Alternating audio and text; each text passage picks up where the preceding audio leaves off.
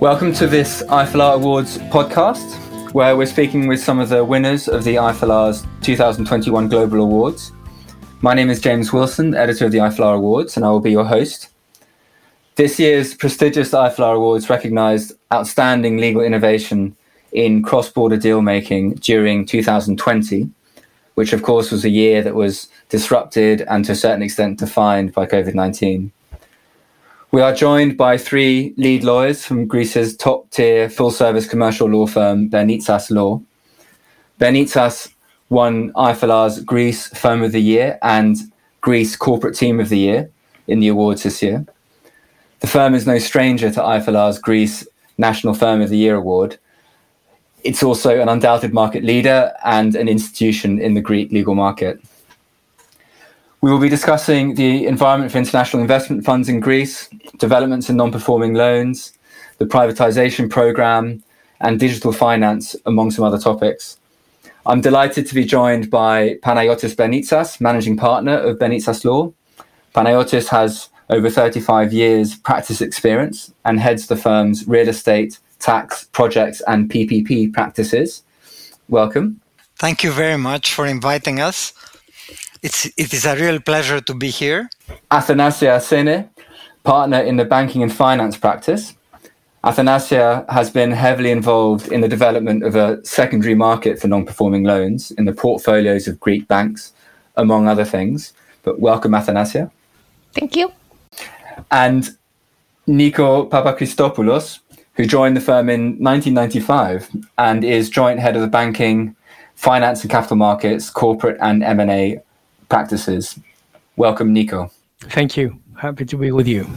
Well, congratulations, firstly, on your recent wins in the IFLR Europe Awards. I imagine it would have always felt good to receive that sort of recognition. It's always the case. It did. Yeah. Great. So the Greek market has had a high profile in the awards over recent years, largely due to all the legal developments in the legal frameworks and the pioneering transactions that have come along with that, especially in relation to resolving non-performing loan portfolios and the privatization program and some of the investment opportunities that those have opened up. If we start with sort of the environment for international investment funds, Greece has been on the radar for international funds for quite a while now, and it's drawn a lot of interest from funds. What have been the most dynamic sectors and types of investments, and where and how has Greece been most successful in drawing investment?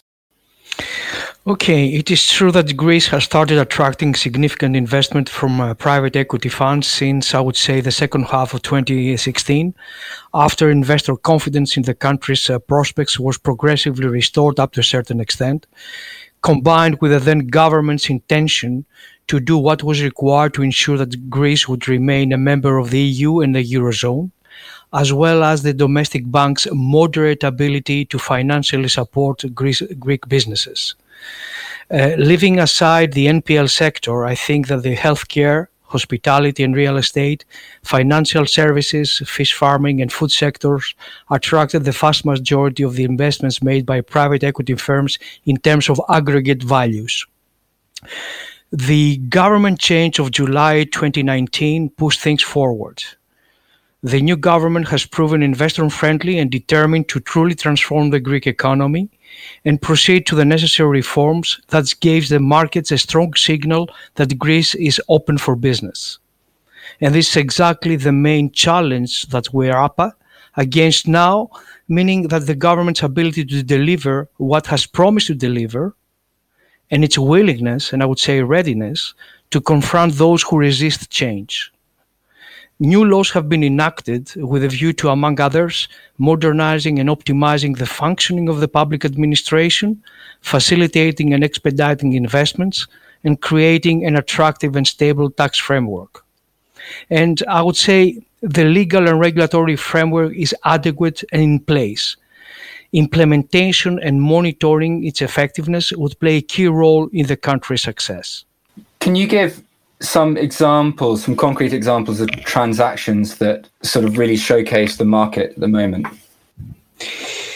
Yeah, starting from 2016, the first transaction I would mention that it would be the acquisition of the iconic Astir Palace complex, located in the so-called called Athens Riviera, by AGC Equity Partners.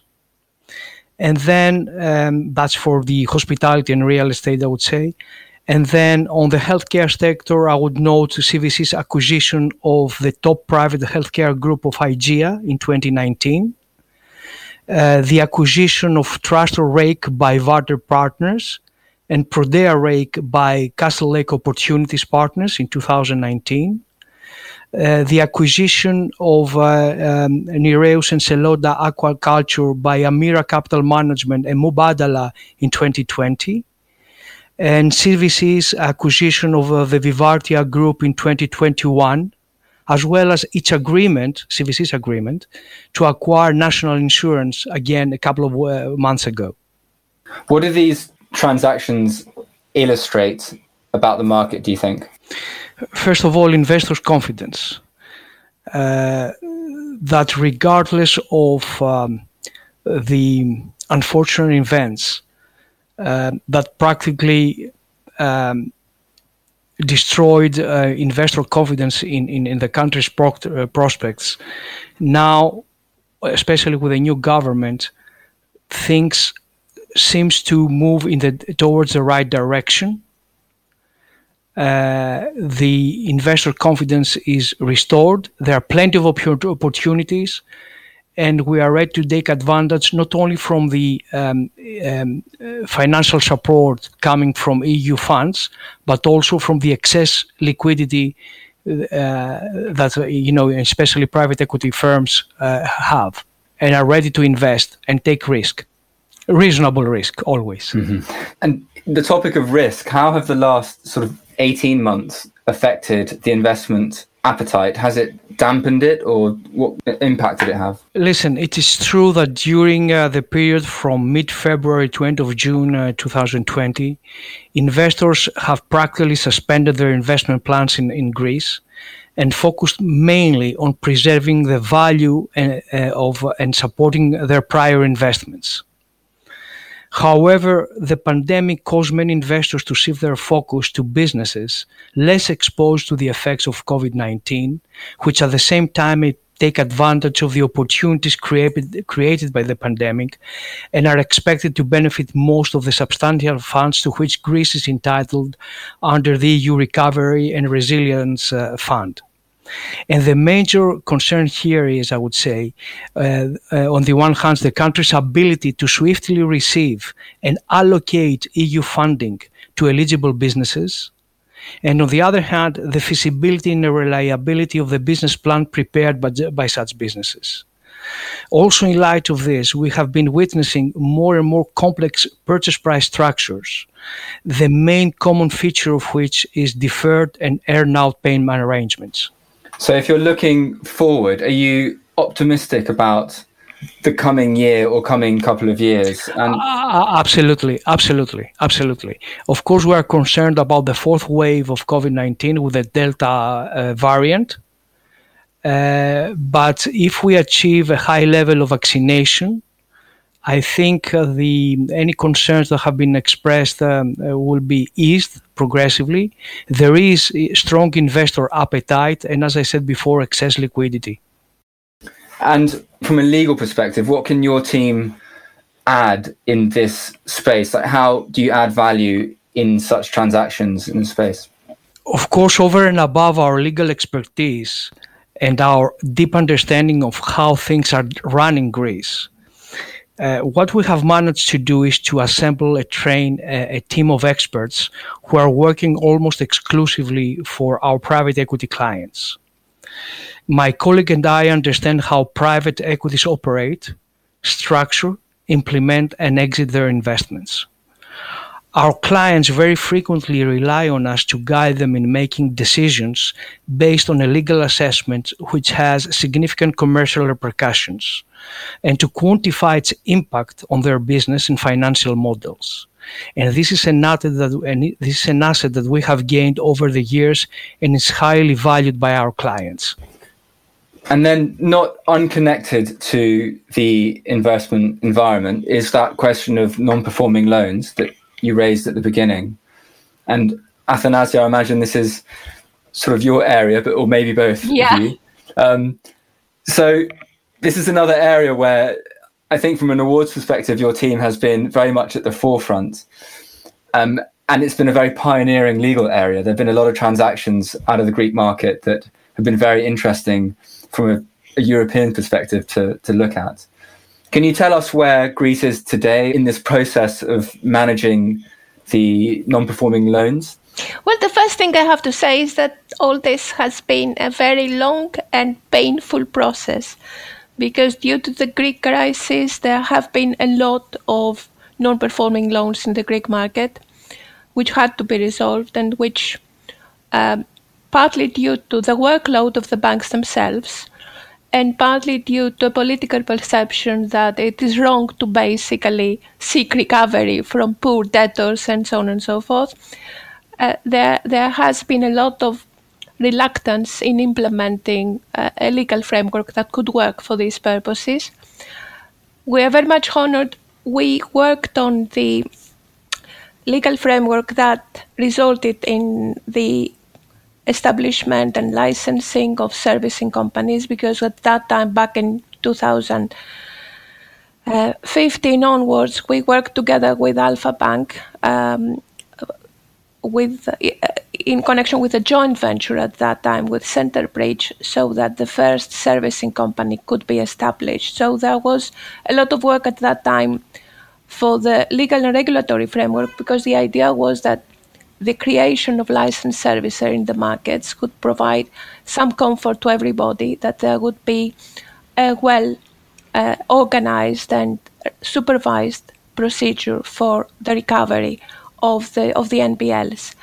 The first transaction was concluded back in 2017. It was a transaction by Eurobank. And then all the other banks practically followed.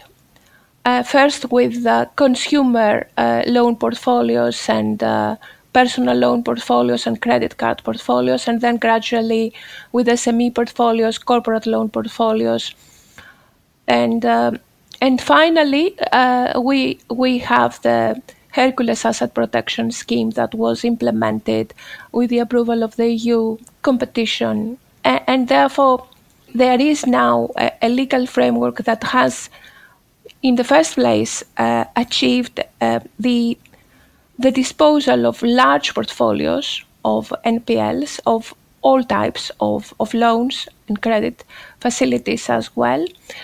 And at the same time has contributed to a better perception in the market that this thing can work well, because the servicing companies that are now in the market, there are several actually servicing companies operating in the market, they already have a significant experience in working with NPL portfolios. They have worked on models, they have worked on recovery strategies and policies.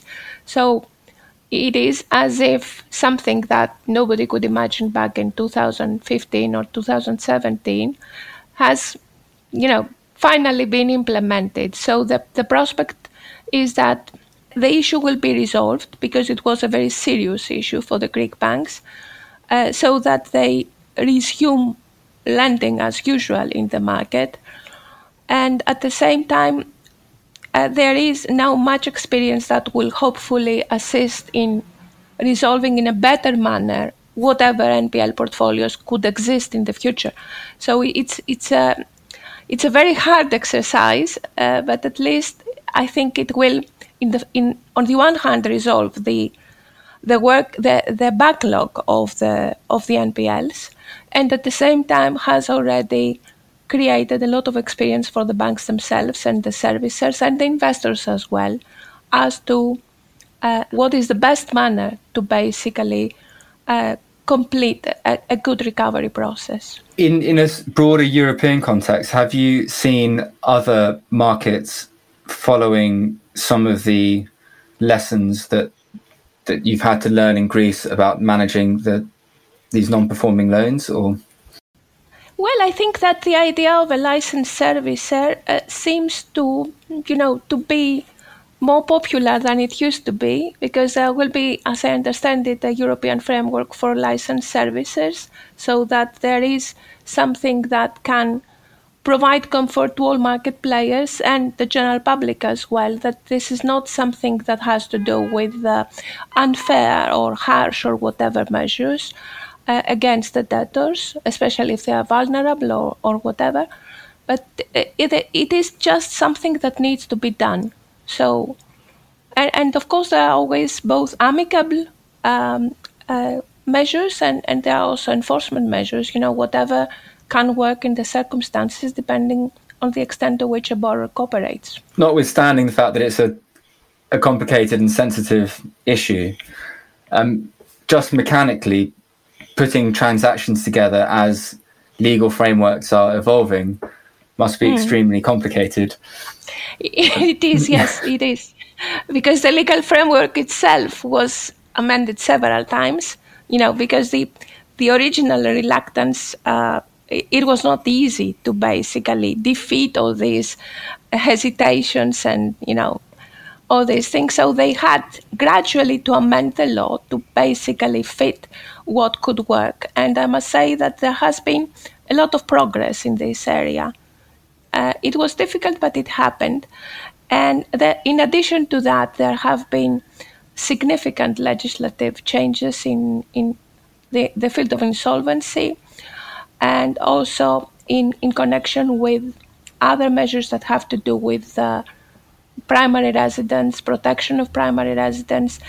And in all cases, I think it is very positive that the intention is to basically, in the first place, treat fairly those who are in need of not being unduly pressured to pay when they really cannot, and at the same time to discourage or at least protect against people who are strategic defaulters and who simply want to buy time by basically exhausting whatever remedies are available by law, whether there are grounds for those remedies or not. So the idea is to make the system more efficient, to set certain deadlines within which this or that remedy can be exercised, to set a deadline within which a judgment has to be issued, and at the same time to have transparency and ensure that anybody who seeks special protection, so to say, would need to provide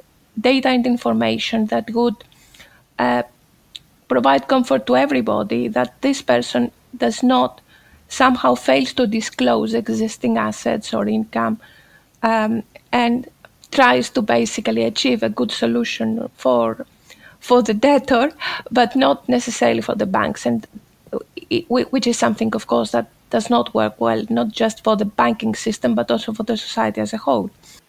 As a final question on this topic, if you're looking forward, what developments are you expecting over the next year or so? Are there particular trends that you're anticipating?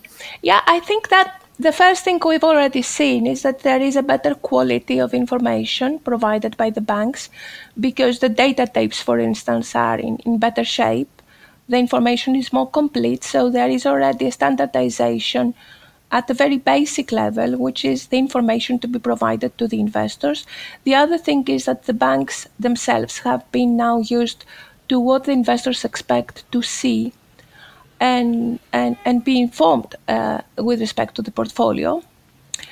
And therefore, I think that the process has gradually but steadily standardized, so that the best scenario for me would be to have probably to deal with an innovative structures that better assist in the structuring for a particular portfolio, but at the same time have more certainty and less discussion about basic warranties, about the quality of information provided, and so on and so forth, so that the process itself is more expeditious, more efficient, and better for the banks and the investors, of course. And at the same time, this can reduce the transaction cost, which is also a very important element in this effort.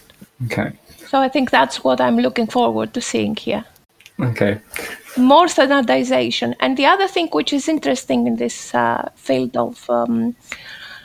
of legal work is that there is, in addition to the investors in NPL portfolios, you also have a market that has to do with the financiers of the investors, the co-investors of the investors, which also include international financial institutions, international banks, and you also have secondary sales as well. So this is a work stream that has a lot of variations and additional problems or different problems, starting from the basic issue, how you dispose of this particular NPL portfolio. So it's an interesting workload, I must say. Very interesting, yeah. Well, that leads to the question again about how does a team prepare a legal team, a firm, prepare to operate in this field when there's so much going on and it's such a range of work that needs to be done? Well, I think we've been lucky that we had the opportunity to work on all this from the very beginning, and even before the introduction of the new legislative framework back in 2015 onwards.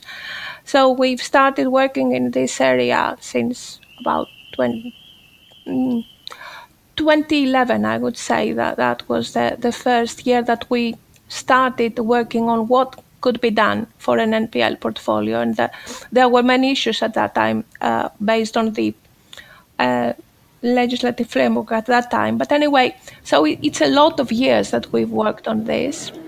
There is, in addition to that, there is a lot of expertise in banking and finance of all types. And there is also, and we are very well used to dealing with international investors and banks as well. So the good thing is that we can understand what the other side would expect, which makes things easier so that you have something that works for both and hopefully is more efficient in terms of completion. But it is a lot of work, I would say. Yeah. The first thing is that you must be prepared to work hard. Yeah. Yeah. Mm-hmm. Yeah. Okay. Well, perfect. Thank you, Athanasia. We wanted to ask about privatizations. It's been a theme in the Greek market recently. It's obviously very high on the agenda for the Greek government and has been since the financial crisis. And the aim is to drive reform, create a more dynamic real economy, and attract investment. How has this program developed up to now, and what are the openings it's creating in the Greek market? Well, because a large part, let's say, of the activities in Greece was done under the supervision of the public, of the state itself, or the public sector companies, it was important in order to let's say, to proceed to the liberalization of the market, to proceed with let's say, a series of privatizations, especially in fields which were very important and were dominated by the state. So there is a huge program that has been developed over the last years regarding privatization. It has to do with infrastructures in Greece, highways, bridges, ports, airports. This is very important, of course, for the Greek market. And this present program that is being developed concerns other sectors as well, such as the shipyards, the electricity distribution network, the public gas corporation, various other highways in Crete, which are being, of course, tendered out, and the international airport, which has been delayed, of course, due to the COVID and the pandemic, and various other projects that are taking place in various, let's say, sectors. I think that with regard to the water and with the sewerage companies, they are going to follow, but this is a delicate issue that has to do also with certain interests of the state that have to be protected. So there is a huge program that has been delayed, of course, during the crisis. The Greek government is trying to attract foreign investors. This is in the center, let's say, of the governmental agenda. And of course, this government, which has, let's say, as an item in the core of its activities, the privatization program, is trying very hard to create the right environment for foreign investors to invest in companies that are going to be privatized in Greece. Recent examples concern, for instance, the shipyards, which are in the process of being privatized and may attract, of course, and will attract in the future foreign investors. And you know that there are already certain companies that have been very active, especially international companies, in the highways sector. So there are foreign companies that are very much interested in being strategic investors in Greece. And one of them is Vinci, which is the French construction and operating company. And you have some other German and Spanish international companies that are also very active in the highway sector.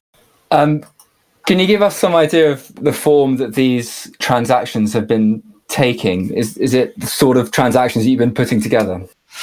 Well, what happens normally is that whenever the government wants to privatize a certain infrastructure, a port or airports, etc., it launches a public tender procedure, and you have, in accordance with the international rules that prevail and the EU, of course, regulations, you have various consortia that are being formed, normally in conjunction with Greek companies and foreign entities, and which participate in the various stages of the tender.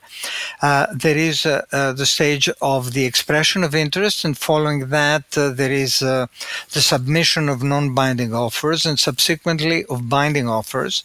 And there is a lot of competition normally with regard to all those public tender procedures. We see that now in DEPA. DEPA is the Public Gas Corporation, and the privatizations has to do with two sectors of DEPA. The one is the infrastructure and the other is commercial DEPA. And you have many foreign investors who show a very keen interest in acquiring part or the whole of these DEPA activities. How can sort of investors best position themselves in the context of this privatization program? What is the government looking for? What do they aim to achieve? Well, the government, of course, is looking for credible investors who will stay here and will have strategic interests. And we've seen that on many occasions whenever one fund, for instance, one of the equity funds invests in Greece and there is one successful investment, there is a follow-up with many more. And as you know, international investors also tend to follow the trends. So to the extent that Greece has become, let's say, a hotspot nowadays, and everybody is interested in investing in Greece, you have the whole crowd of investors and also funds which are interested in investing in Greece. And because there are, we believe, many opportunities in Greece, the prices are still moderate, and there is, of course, stability, and the political risk that was, let's say, perceived by foreign investors has been completely eliminated. So are there recurring challenges or specific challenges that, obviously last year the disruption in COVID and pandemic would have caused their own challenges in completing transactions in the privatization program, but are there other challenges that come up regularly for investors? Yes, there are of course the challenges that we have seen during the pandemic, but these I think were faced in a very successful way by the government, so there were no delays due to that. In fact, what one can see, if there are two drawbacks, one might say that the first drawback is that sometimes the management of those companies under privatization, despite the fact that there were very clear instructions from the government that they wish these privatizations to proceed at a very fast pace, unfortunately, sometimes the management, due also to the pressure of the trade unions, delay the procedure. So it seems sometimes, especially from the outside, that they are the management is dragging their feet, but this is something I think that the government is taking care of. The other issue that one may face, and this is a problem, of course, in all democratic jurisdictions, is the problem that you have resistance to change. That is, the local communities sometimes are opposed to any change, despite the fact that most of these projects will bring new employment and a lot of let's say progress in the various regions. Sometimes those local communities are opposed, and they are opposed because it is always a reaction to change. It's not something different. And I think that investors should have to take care of those problems. That is, in the first place, they should have they should approach those local authorities, see what their interests are, what the reactions might be, see what the town planning concerns might be. Sometimes there are also environmental concerns, and these become more and more important, as everybody knows. So you need to show a lot, let's say, of sensitivity with regard to the local issues in order not to face problems in the development of those projects. So privatization now comes, let's say, to the core, I would say, of what would be the state itself. That is, we know that in the energy sector there is this huge this huge project of privatizing the gas corporation and also the electricity distribution network, and this will be a very substantial change, let's say, in the energy sector in Greece, will make things much more competitive, which is what the government expects.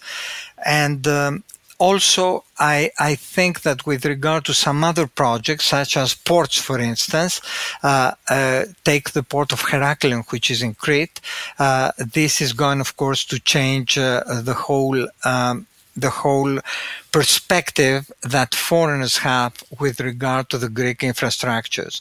There are many ports which are under a tendering procedure. For instance, the port of Alexandroupoli, which is in the northern part of Greece, which is very important from the strategic point of view.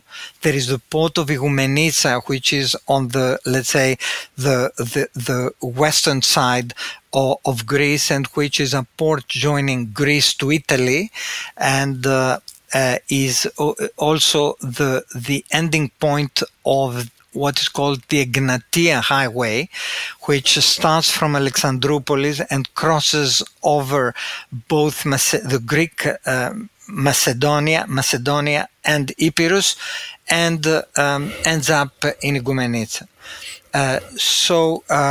These are very important infrastructure works that will change the whole, let's say, perception of how the Greek infrastructure is operating. And you have various other examples, for instance, which are not privatizations per se, because they do not belong to the wider public sector, but are very important. For instance, there is a landmark transaction which is taking place nowadays and is being cleared by the European Commission, which is the largest insurance company in Greece, which is a subsidiary of the largest credit institution in Greece, which is the National Bank of Greece, and the Ethniki Asfalistiki, which is the subsidiary, now is being privatized and acquired by a foreign fund, which is CVC. And CVC, according to what it said, now this transaction is being cleared by the European Union, by the European Commission. And CVC, the first thing that they are going to do, and this is what they announced, is they are going to invest $72 million or euros in upgrading the IT systems of this huge insurance company, which is the leader in the Greek market.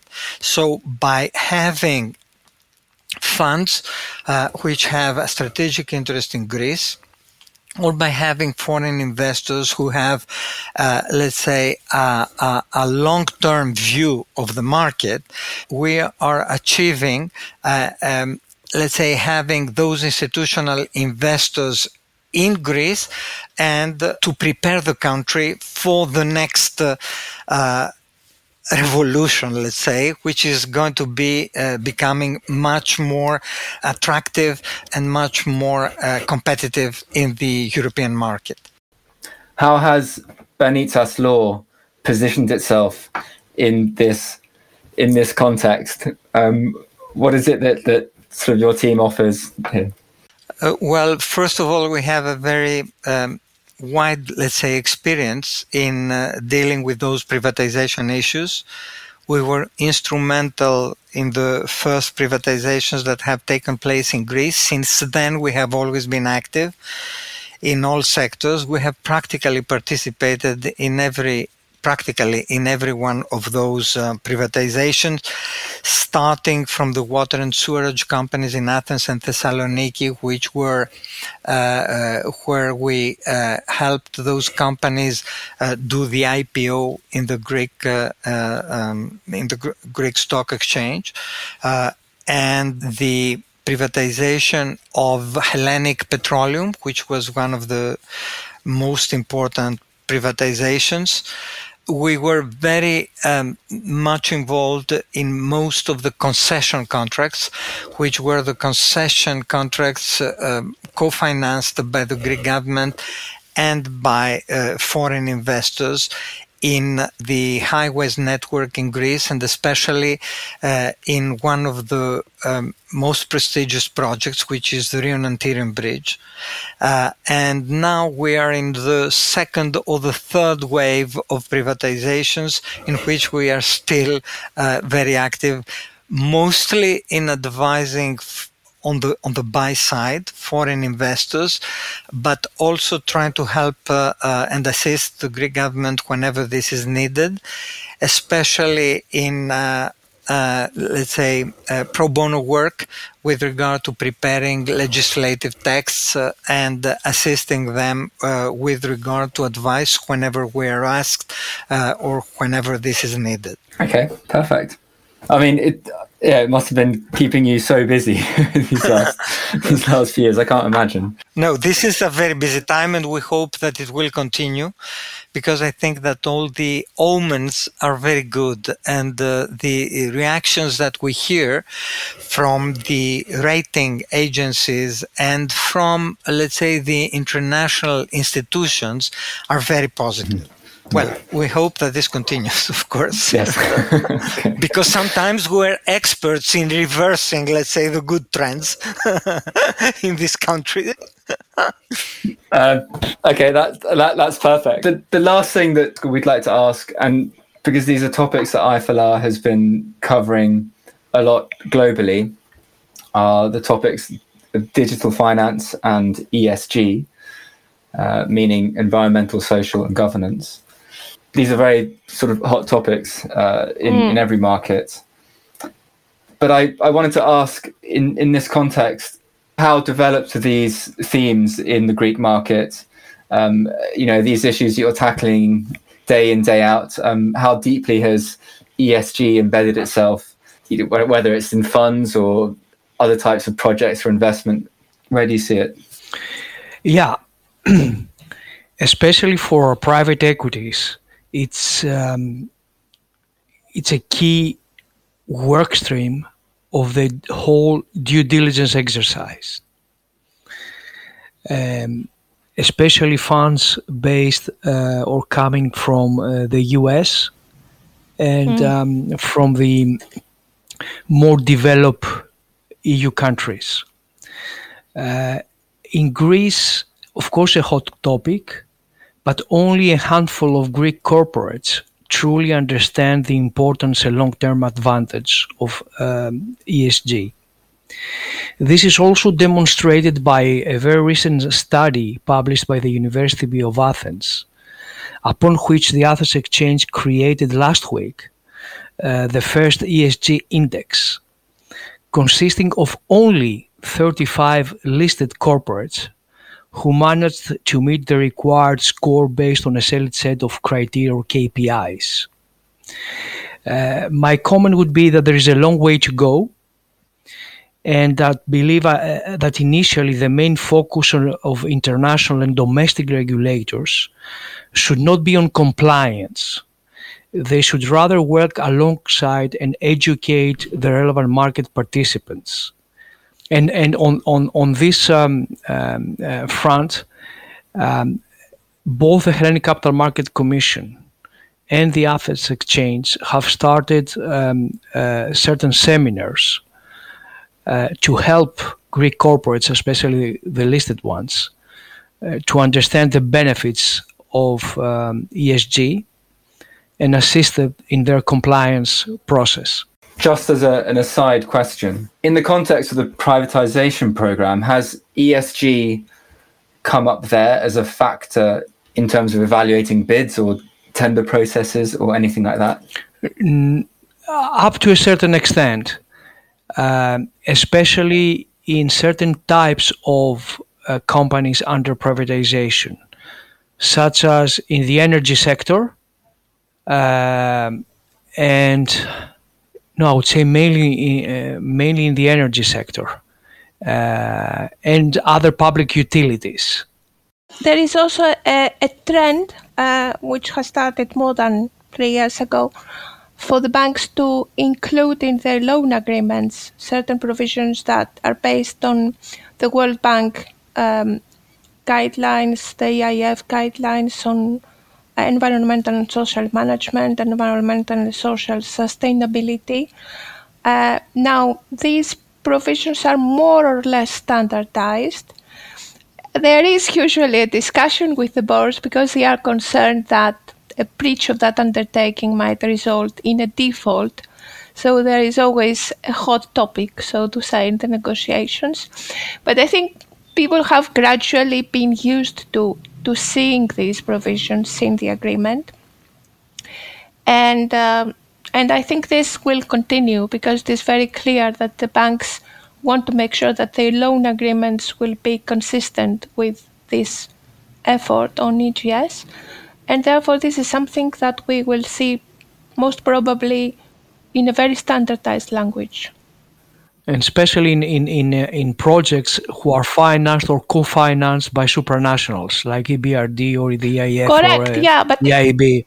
The thing is that because even the commercial banks, because they are financed exactly through these banks and also want to make sure that their financing through ECB as well will be in compliance with certain very basic principles, they have included it anyway. So it is not just the IFIs now, it's practically everybody. Do you see it from the commercial sector, the private banking sector? Do you see that, are they taking a lead on this or following? I think you basically see it now in almost every loan agreement. So even if that particular borrower is not what you would call a borrower that presents a particular risk because the area of activity is, marginally risky for these purposes, but still they insist on having it in their loan agreements. Personally, I'm happy with that, but I have to I have to convey that yes, there is some discussions with borrowers. Yeah. Okay, interesting. Because of the default risk, anyway. Okay. Have you seen it creep into other areas as well? I think you mentioned, Nico, capital markets a little bit earlier. I don't know if sort of even on the equity side, equity issuances or... Not on the equity issuances, but on debt issuances. And we have certain very notable recent examples. We have the issuance of truly green bonds and adherence to ESG criteria by large Greek corporates such as Motor Oil, Mytilineos Group, PPC, or GK Terna. 30 of them tapped exclusively the international markets, issuing a truly green bond. Others addressed the Greek public, the Greek investors, but again, they have received attestation that the proceeds would be used for to finance green projects. Okay. It's interesting. It's a space we'll keep watching carefully. And then to turn to that final topic, the digital finance, it would just be interesting to know what developments you've been seeing in the market. How prominent is this as a theme? Where is it cropping up? In the banking and finance area, there is already activity on the part of foreign market participants in the first place who want to explore how they could expand their services in the Greek market. So we do have a number of questions and even questionnaires as well as to how this would work. And the other thing is that the Bank of Greece is very well aware of this, and they are now conducting a study basically with the participation of willing regulated companies, and the purpose of this is to practically investigate to what extent there are any financial supervision gaps that would need to be addressed, whether there are any other issues that need to be taken into account, and to what extent there could be, at a later stage, a cooperation of non-regulated businesses as well with regulated businesses, so that they join efforts, so to say. The one puts the technology, the other puts the clients and the services, so that this works. And I think the interest is stronger also because of the pandemic, because I think all of us basically stopped doing whatever business physically and explored what more we can do without going to somebody's premises. So I think this has strengthened the whole process towards this area, the digital finance. And are you expecting any legal developments or other developments you're expecting in this field, so say in the next 12 months? Yeah, I think, that's the idea. The Bank of Greece is working on this, and in order to see to what extent they need to do something more, and towards what direction in the first place. What is the area that really needs to be taken care of, so to say, in this particular type of services. So I would normally expect that either by the end of this year or within 2022, we will see more developments in this area on the legal and regulatory front. Are there particular areas in that you think are more pressing than others? Well, I think the movement of funds is always very, very important because people want to send money.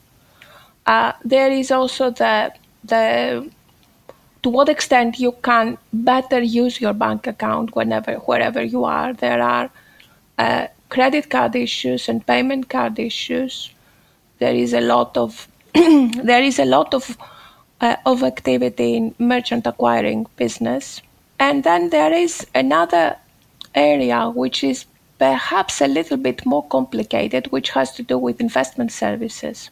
So it remains to be seen how this will develop. But I think, yes, I would expect that we will see very shortly developments in this area. Okay, watch this space. Well, brilliant. Nico, Athanasia, Panagiotis, thank you so much for your time, for taking part. Thank you. It has been a pleasure. And likewise. Yeah, and hopefully we'll speak again soon. And again, congratulations on your win. Thank you very much. Thank you very much for your time. Thank you. Thank you very much. Bye-bye. Take care. Bye-bye.